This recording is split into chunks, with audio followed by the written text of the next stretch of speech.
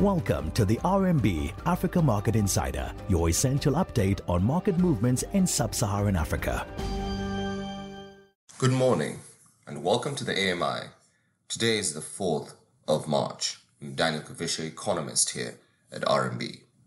Private sector credit extension picked up to 2.7% in January after reaching a 15-year low, 1.2% the preceding month. The increase was observed for households and corporates, which increased to 3.2% and 2.1% year on year, while corporate credit extension increased by 2% after contracting by 0.1%.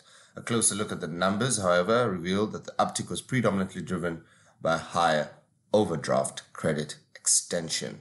Other credit categories, particularly those in the secured space, remain subdued. This is indicative of households and corporates using credit to meet short-term cash flow obligations post the festive seasons, as opposed to increased credit uptake for more productive activities. Bank of Namibia kicked off its hiking cycle in February 2022, and further hikes are expected over the 2 to 3 year horizon in this context of rising inflation and weak economic conditions, which are squeezing purchasing power. It will undoubtedly keep private sector credit extension subdued, particularly in the secured lending space.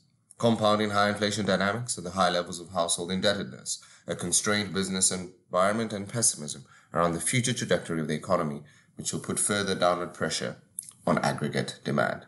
Daniel Kavisha. Stay safe out there. That was the RMB Africa Market Insider. Catch up on all things Africa with us again tomorrow. RMB, research and results from solutionist thinkers.